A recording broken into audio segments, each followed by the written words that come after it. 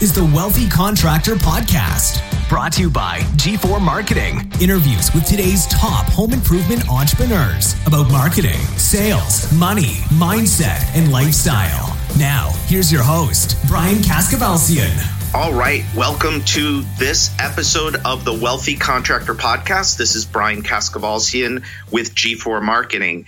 Today, I have got a man that I've known for many, many years. He really is one of the smartest guys in the home improvement business. I'm really happy to have him on today. You're going to get a ton of information that's going to be very useful.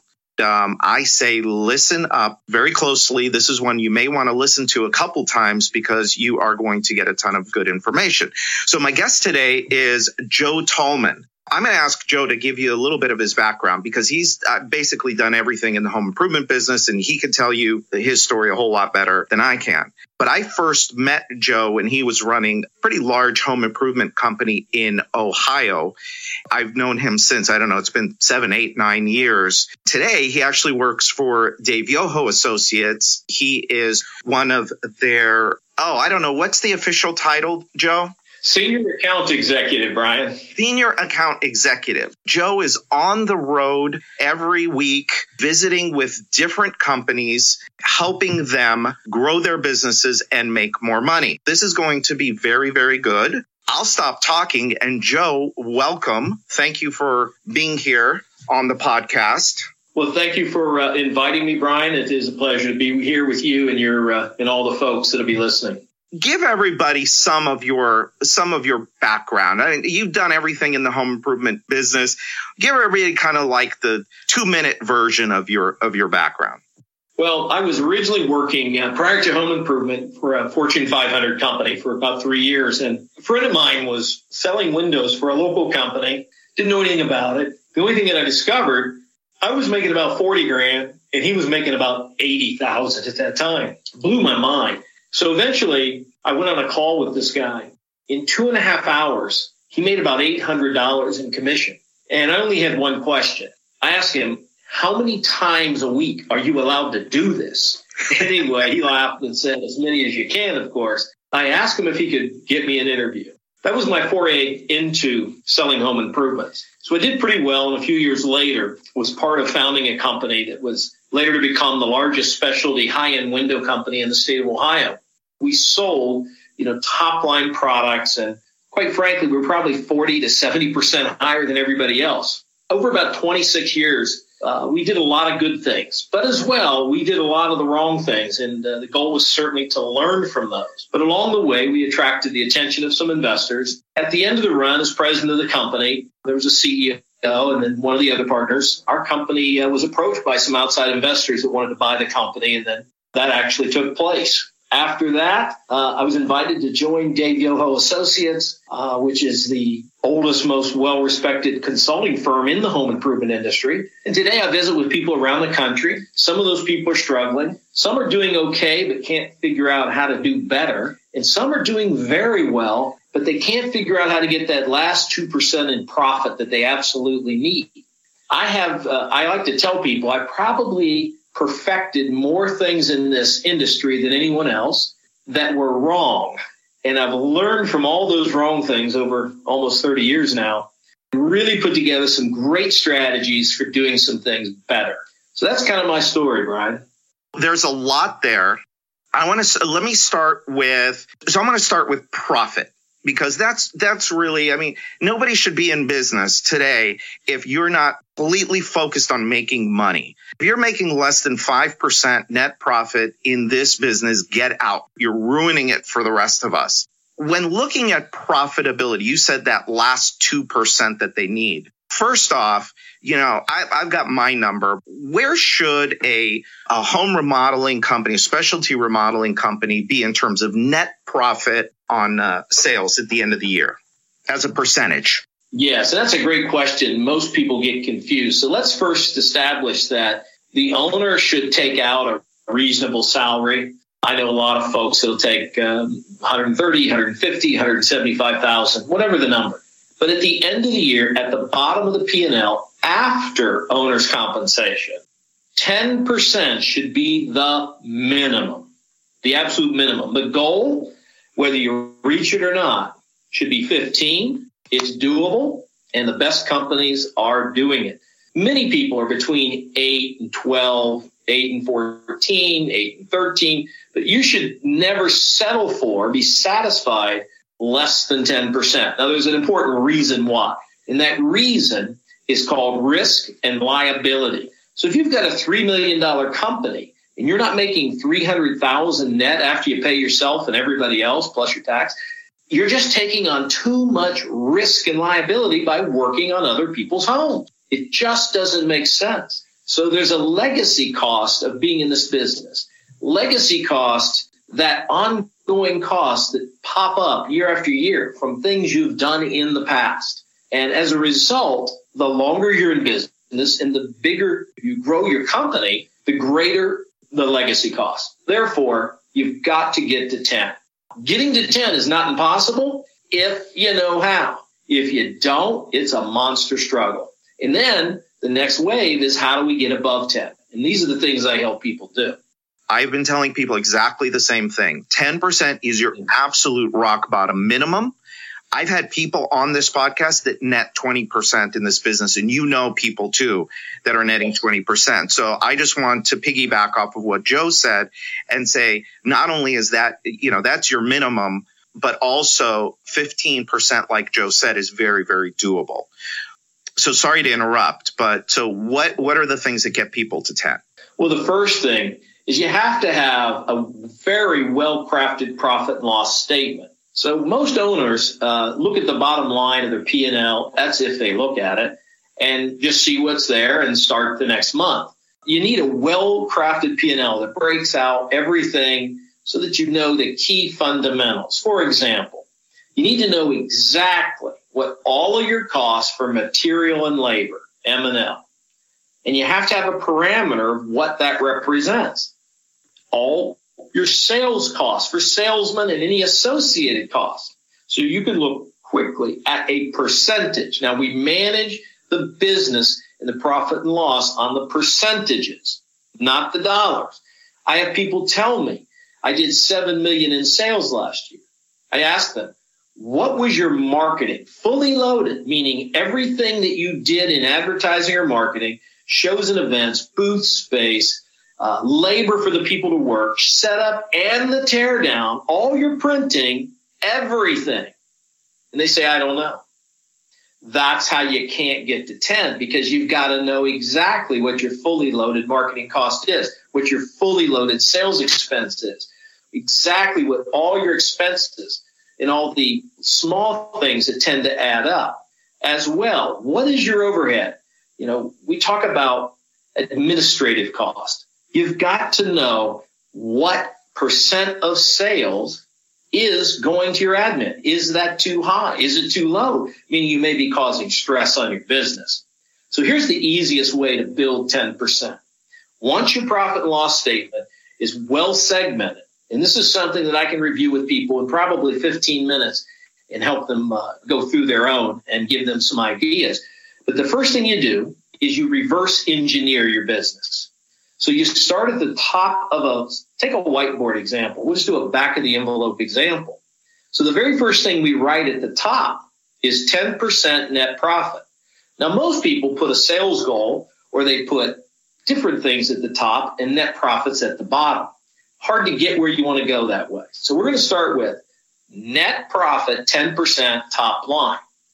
Next, we're going to write under that. We'll put a line under it, and then we'll write 90%.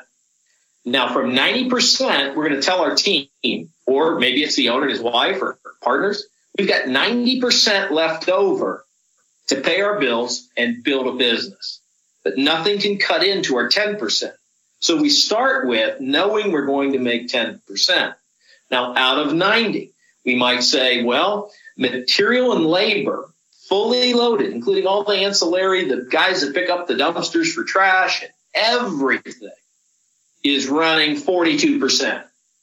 Well, immediately we subtract 42 from that 90, and now we know we've only got 48% left. So let's say the company with commission and incentives is at 11% cost of sales to their sales team. Now that's everything. You can't throw in contests and you can't come in with all kind of extras and not put them in cost of sales. So let's say at the outside, you're at 12% with contest incentives instead of the 11. So now we're going to take 12% off. And now our balance is reduced again. So let's say we take the advertising and marketing.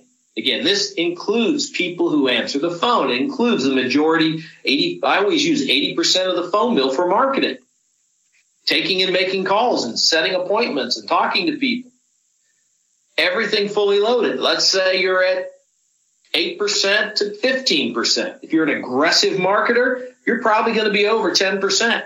If you're going to build a business to a large level, you're going to be over 10%. And the reason is the more you spend, the more you invest, the more you create certain inefficiencies. Now, they're inefficient inside an efficient model. But let's say it's 14%. So we've got 12 for the commission. We got 14 for marketing. So that's now another 36. And we haven't paid for admin and overhead, right? License, insurance. So that leaves us our G&A, general and administrative, which includes owner's compensation. So when you factor in what each of those key elements are going to cost you, if you end up at the bottom and you add up your categories and it's more than 90%, then you have to change something, because the only place that more than 90% is going to come from is from the 10% we started with on the top. And that's not allowed to be reduced. It's simply not allowed. So now we have budgets, and we have to monitor those budgets every month. And if they come in under budget, we need to ask, why did we come in under budget? Let's say that's a good thing. Why did it happen? See, most people only ask the question why when things aren't going well, and then they usually don't come up with all the right answers. So it doesn't do much. But when things go well, we have to ask, why did that work well? Because we want to know, is it sustainable? Can we duplicate that success? Or was it a fluke or an accident? So when sales are booming, you should have a strategy meeting and bring the key thinkers together and say, why are sales booming?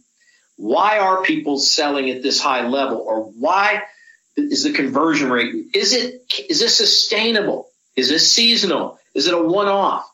So you can understand what's happening in your business and plan for greater success forthcoming. Of course, when things are over budget, we have to do what I call a post-mortem.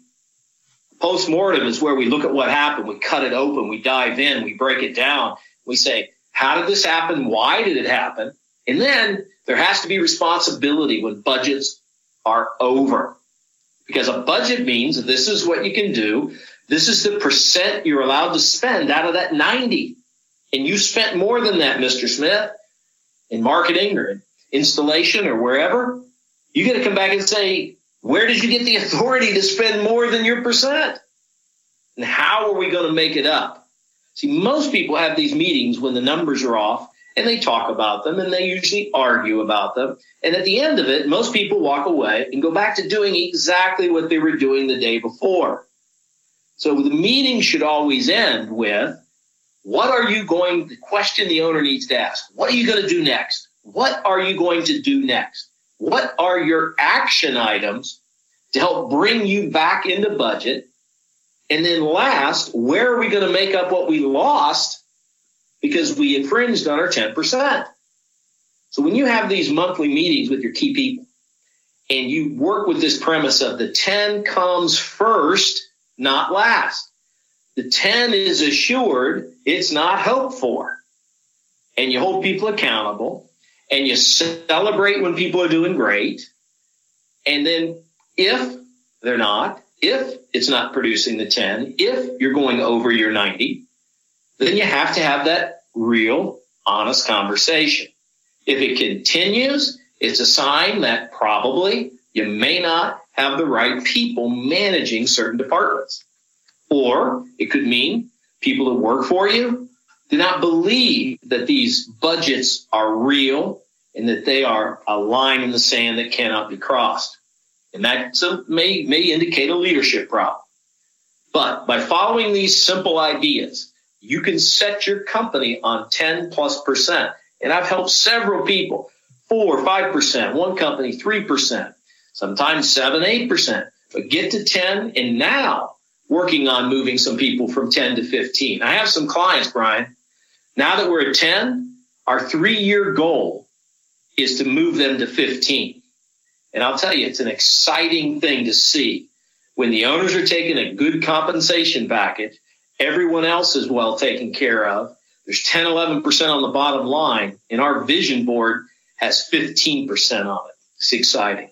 It is. That's great. And for everybody that's listening, so we could stop this right now. I wouldn't, because I got Joe and I got more questions for him. You could go back and listen to that 3 or 4 times and pull out. But what he described to you right there in this last 6 or 7 minutes was how the best companies do it. If you're performing, this is how you do it. The other thing that I really loved, Joe, is that you, like me, I subscribe to the whole theory of profit has to come first. You have to plan the profit first. That's what's the most number. And I really liked your way of doing it, where it's you only have 90% to work with. Make the numbers work within the 90%. Let me ask you something about, and I want to talk about sales too, because I know you're a master at working with sales teams, but I want to stick to this subject here for just a few more minutes. One of the big things that I think hurts a lot of companies, they're just not pricing jobs correctly. And that's why they're just not bringing in enough money in order to be able to pay everybody, to pay everything, the overhead, the marketing that they need in order to grow the company and have that 10% net. So can you talk a little bit about price? Let's stop here and take a quick break. Do you want a steady stream of referrals coming into your business? Do you want a system that gets your customers to come back to you to buy more of your products and services? How about more 5-star reviews on the sites that matter like Google, Facebook, and Better Business Bureau? Of course you do. G4 Marketing Group has been doing all of that for home improvement companies just like yours since 2009. Want to see if we can do the same for you? Just go to www.g4marketing.com and schedule a free Wealthy Contractor strategy session. That's www.gfourmarketing.com. Now let's get back to this episode. Absolutely. Many times when I meet people who are working hard, producing good work, they say, I don't understand why I don't make more money. The first thing I do is comb through their profit and loss statement. Immediately, you see at the top, we're going to have cost of goods sold, COGS. Now, a lot of people put the wrong thing in COGS, material and labor, everything associated with material and labor. Now, some people will add sales as a separate line item. That's fine.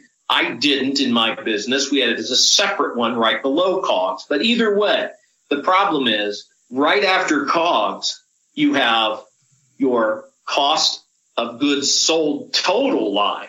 And then you have what's called gross profit. How much is left over? Gross profit to deduct all the other expenses from. And when that number, that percentage is too low, all the percentages below are going to eat it up. So how do you deal with that? Well, the key is this. You've got to think, if you're an aggressive marketer and you want to build an ever-growing business, and when I say aggressive marketer, I'm talking about someone that says, I want to get to 3 million, then 5 million, then 7 million, then 10 million. If you're doing 2 million, you're making yourself a good living on their salary and you're making another 200 grand a year. That's fantastic. And if that's all you want to do in the business and live a great life, you don't need to do anything more than that. No one needs to push you to double your business, and you shouldn't. As long as you're happy, you're content, you're in control. When I say aggressive marketers, I'm talking about people that have a bigger vision long term. So what happens? You pretty much need to have, as a general rule of thumb, about 40% max of your material and labor and associated ancillary costs. Some people say, well, I don't include all my little trim materials, or if we got to do a special this or rent a piece of equipment for that. All of that goes into M&L, material and labor. Great rule of thumb is don't let it go over 40%. Now, it's easy to figure out what our pricing needs to be at that point. And quite frankly, without getting into a very complex mathematical and business conversation, I will tell you that if you will use this 40% as a model, you will be in a position to make more money.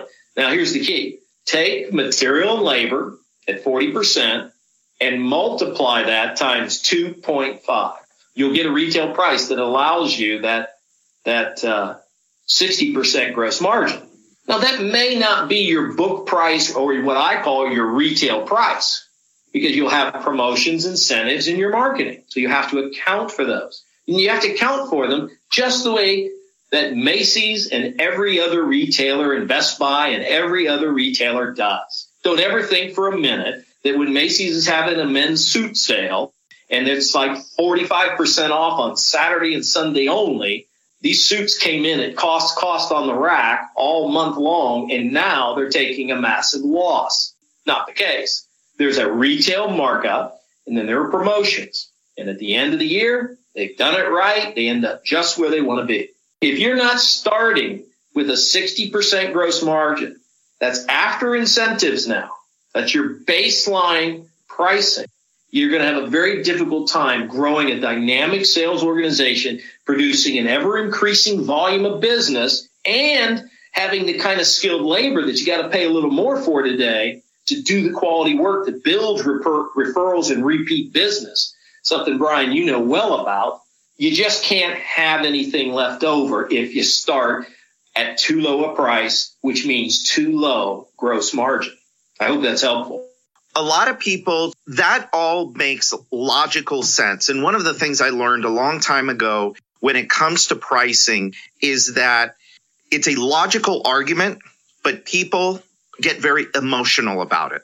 And they don't see how, you mentioned when you were talking about your background, that your company, you were, I think you said 40 to 70% more than everybody else.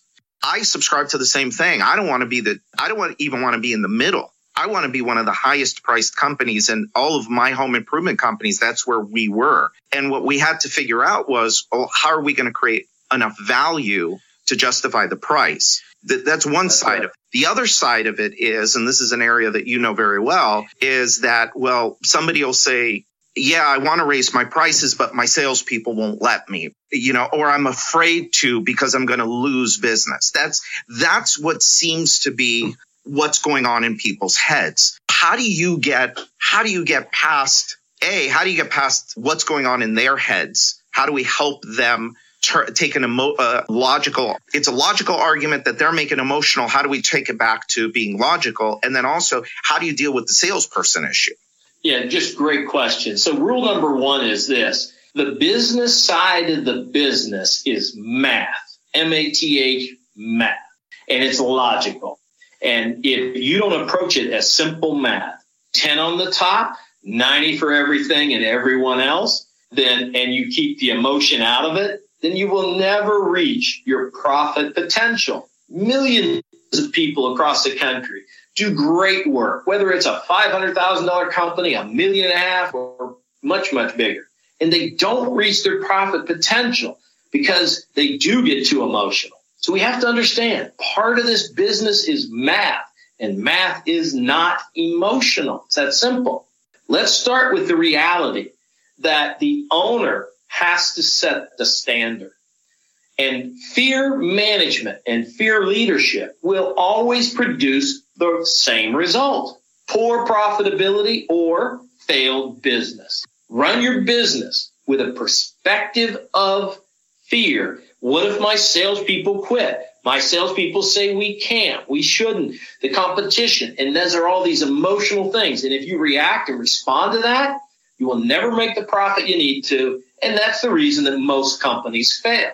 How do you deal with it? You got to have an organized, systemized of meeting the customer, presenting what your company does that makes you unique. You need to have a well-crafted company story, a presentation that may take 13 to 17 minutes maximum, separates you and elevates you from the competition. It's a must. Now, if you truly do great things, you have to develop a presentation, something that I do nearly monthly for someone, and how to capsulize that so that the company says at the end of your presentation, I don't know what your price is, but I want you to do my job. That's when you know you've done the right company story. Next, you got to have the kind of products, again, that additionally help you separate and elevate. You've got to show the little things when they're all added together that make a huge difference through an organized, systematized selling process. I know a lot of people in remodeling hate the idea of selling jobs. They want to bid jobs, quote jobs. But if you want to get to the big money, you're going to sell jobs most of the time. So it has to be systematized. It has to be based on asking questions more than talking more. In other words, you need to tell a little bit, then ask a relatively short question, and then have your prospect, your potential customer, give you an answer in a big paragraph. Unfortunately, when I do ride-alongs, I see the salesman doing paragraph after paragraph after paragraph of talking, and then the customer gives these virtually no questions, very short clipped answers. So we as the salespeople, when that environment exists, learn nothing. We learn nothing. Then when we finish the presentation of the product, we've got to confirm in simple terms, we have exactly what they want. I mean, nothing is missing. We have to confirm they absolutely trust your company to meet or exceed all of their expectations.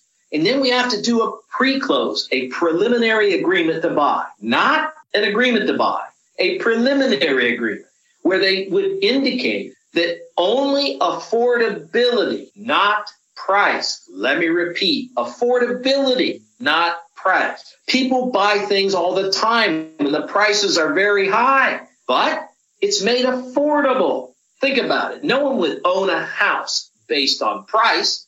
It's based on monthly affordability. And great salespeople put that in their presentation. They sell monthly payments and how to have a masterful project on an affordable basis. So we need an agreement that only money could stand in the way.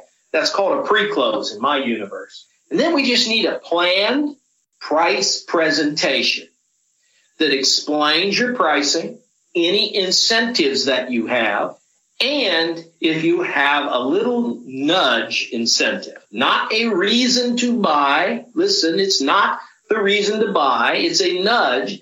If you feel comfortable and you're ready to go forward while we're here, we have just a little extra savings, kind of tip you over to our side of the table, if you will. But it has to be planned and scripted and presented comfortably and confidently.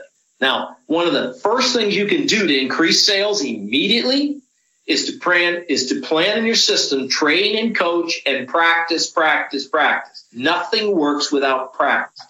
A proper pre-close. Now, in our industry, there's two approaches. The most common that's been taught for the last 60 plus years is what's called the positive no. And that's at the end of a great presentation and the product commitment.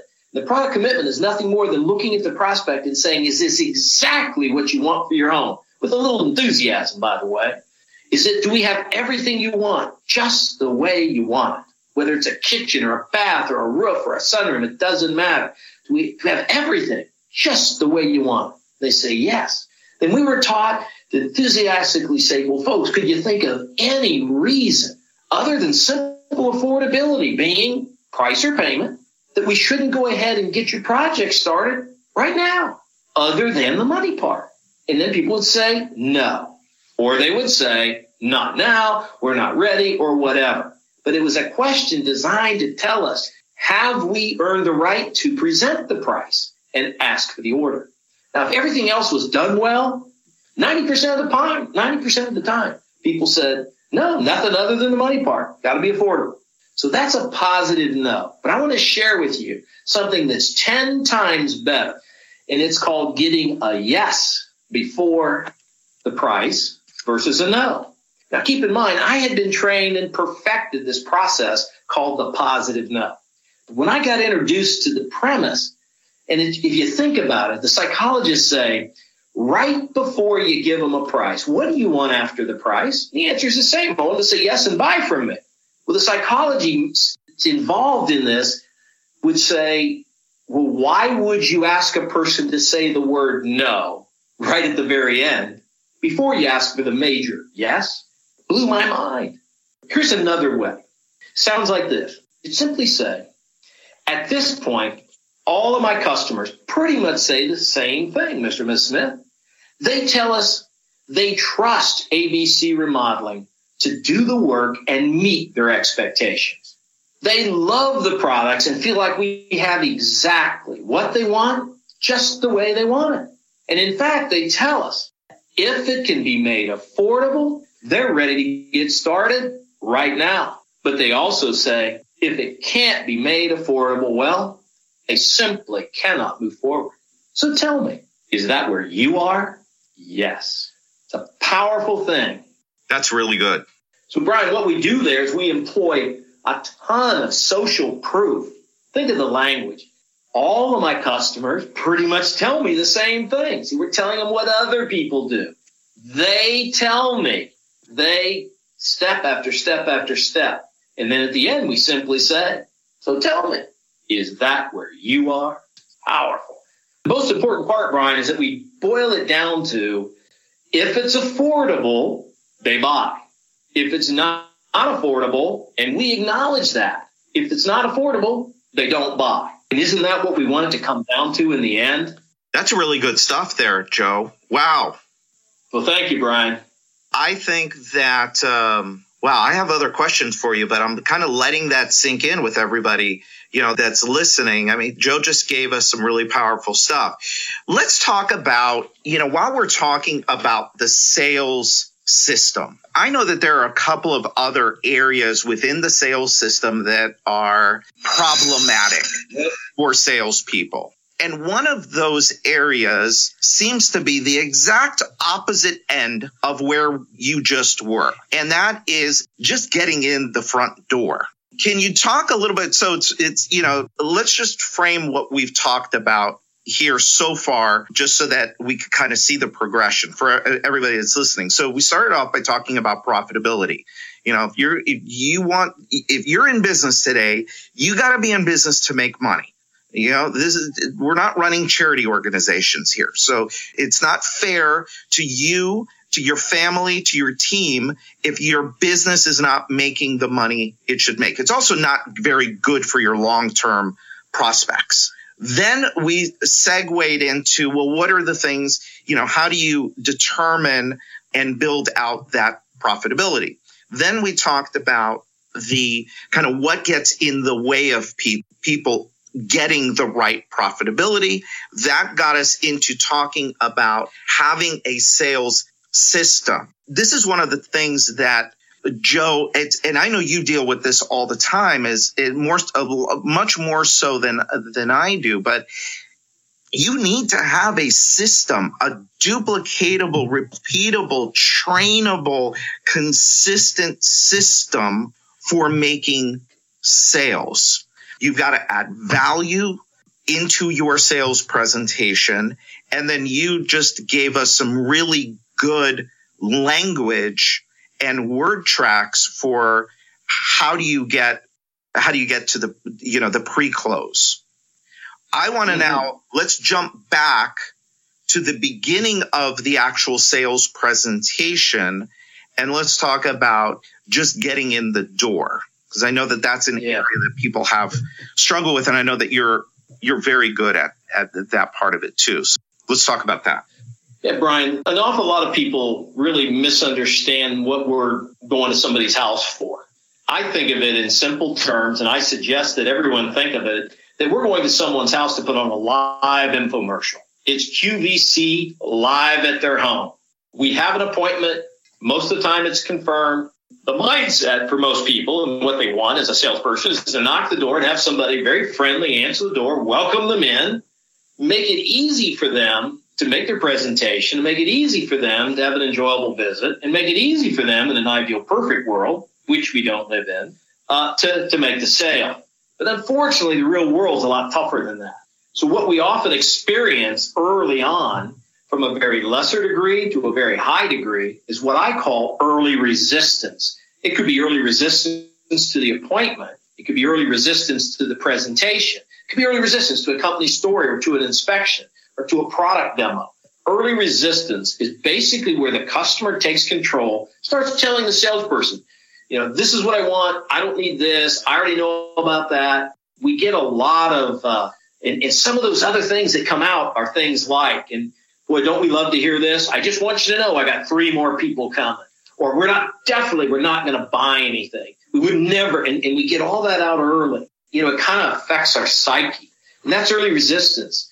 And unfortunately, the vast majority of salespeople, when they get hit with much early resistance, their brain filters that through all their past experiences. And they start deciding in a millisecond, a thousandth of a second or so, I've seen this before. I know what this is. I know where it's going, and it's not good. And then the process gets shortcut, along the way, and then we end up no sale. So let's talk about what is the best way to take the most difficult or moderate or minor early resistance and really deal with it in an easy way that puts you back on a positive footing.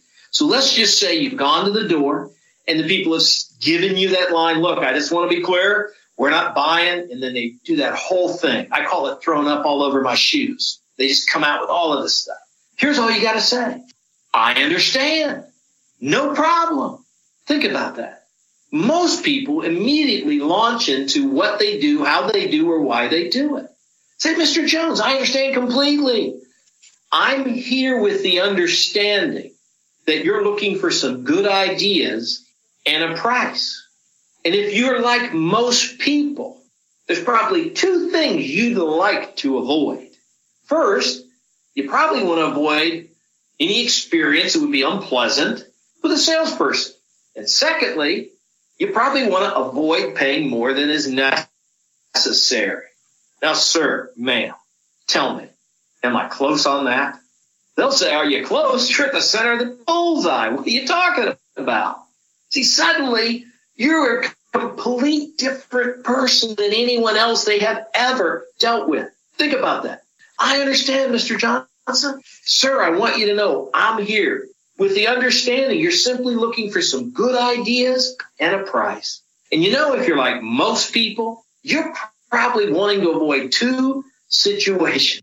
The first being having an unpleasant or unfriendly situation with a salesperson. And number 2 is you probably want to avoid paying more than is necessary. Now tell me, am I close on that? They're going to say, yeah. Say, great.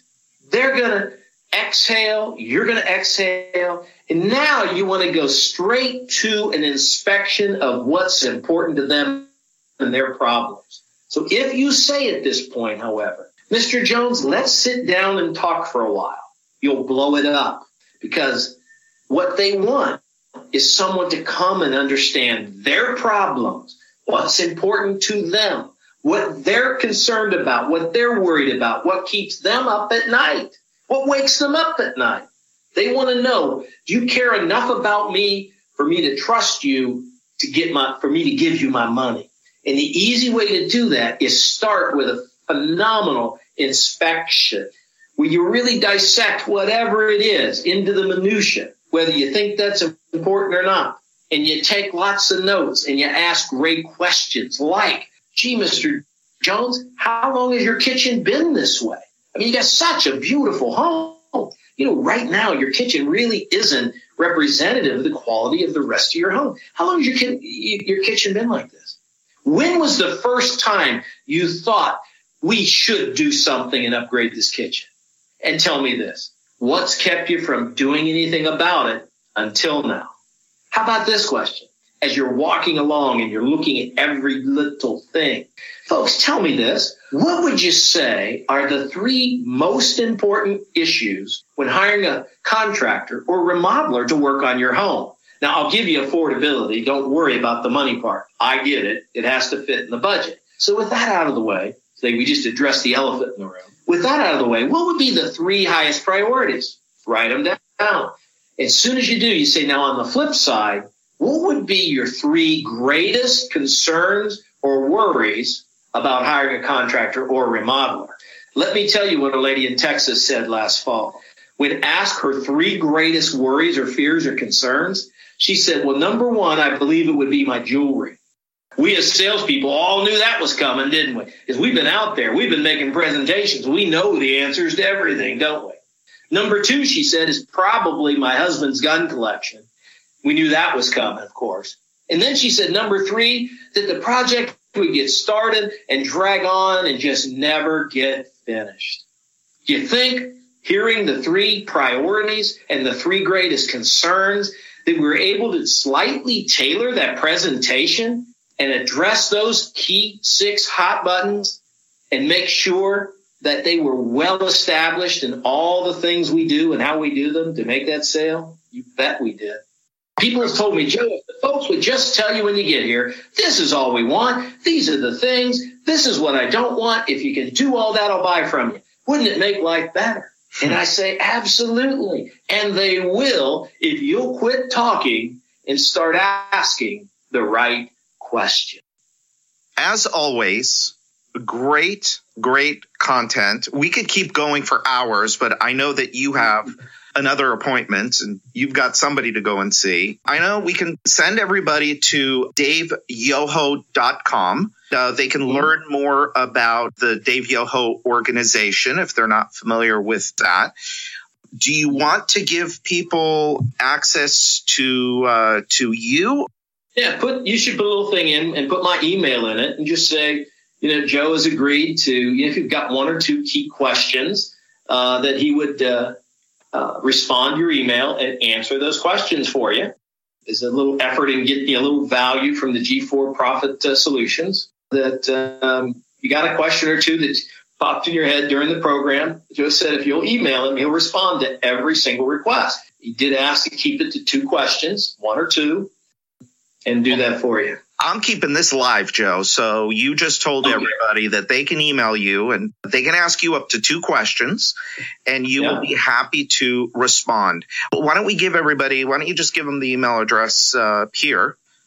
Absolutely. Well, they email me at T as in Tom, ALMON at ME.com. I'll do it one more time. JTALMON at ME.com. I'll respond to every person. I only ask that you limit it to 2 questions, and we'll certainly get them back to you quickly and hopefully be able to put you on the path to more profitability, which is why we're in business. And so look, for everybody that's listening, I say this, Joe, in almost every episode. I don't know who said it first, but I've taken it and I've used it. Success leaves clues. If you'll hear recurring themes throughout all of these podcast episodes, Joe just confirmed a bunch of them. One of the big things is you don't have to do this alone. There are models that you can follow. There are people that you can go to like Joe that can help you take your business where you want it to go for you. An opportunity like this does not always come along. To get access to somebody like Joe Talmon at no fee. Again, it'll be his email address, jtalmon, TALMON at ME.com. We'll also include it in the show notes. So again, Joe, thank you so much. I really appreciate it. To all of our Wealthy Contractor podcast listeners, thank you. This is Brian Kaskavalsian with G4 Marketing Group. And until next time. All right, so that's it for today's episode of the Wealthy Contractor Podcast. Let me ask you, did it help you look at your business in a new way? Did it spark an idea or ideas you hadn't thought of before? Do you have a list of action items that you can take and implement into your business or your life today? I really hope so. Now, before you go, make sure you subscribe to the Wealthy Contractor Podcast so you get access to the latest episodes as soon as they're available. We're always striving to provide you with great content so you don't want to miss what's coming up. And a favor, I'd really appreciate it if you'd go to iTunes and post a review of this podcast. Let us know how we're doing. The Wealthy Contractor podcast is brought to you by G4 Marketing Group, where we help contractors of all kinds create customers, keep customers, and multiply their customers and profits. If you're interested in reaching new levels of success for your company, visit www.gfourmarketing.com or just call us at 305-856-8788 to schedule your free, no obligation, Wealthy Contractor Strategy Session. Now, during this strategy session, we're going to look at 8 key performance factors in your business, and we're going to help you uncover opportunities for growth, for leads, for sales, and for profit. And finally, we started the Wealthy Contractor as a resource to help you, the home improvement entrepreneur, regardless of where you are on the wealthy scale, get where you want to go. We want to provide you with the motivation, the confidence, the resources, and the tools so you too can live the life of the wealthy contractor. Now, the wealthy contractor is a place where it's okay for you to want it all. In fact, it's not only okay, it's encouraged. So until next time, this is Brian Kaskavalcian with G4 Marketing.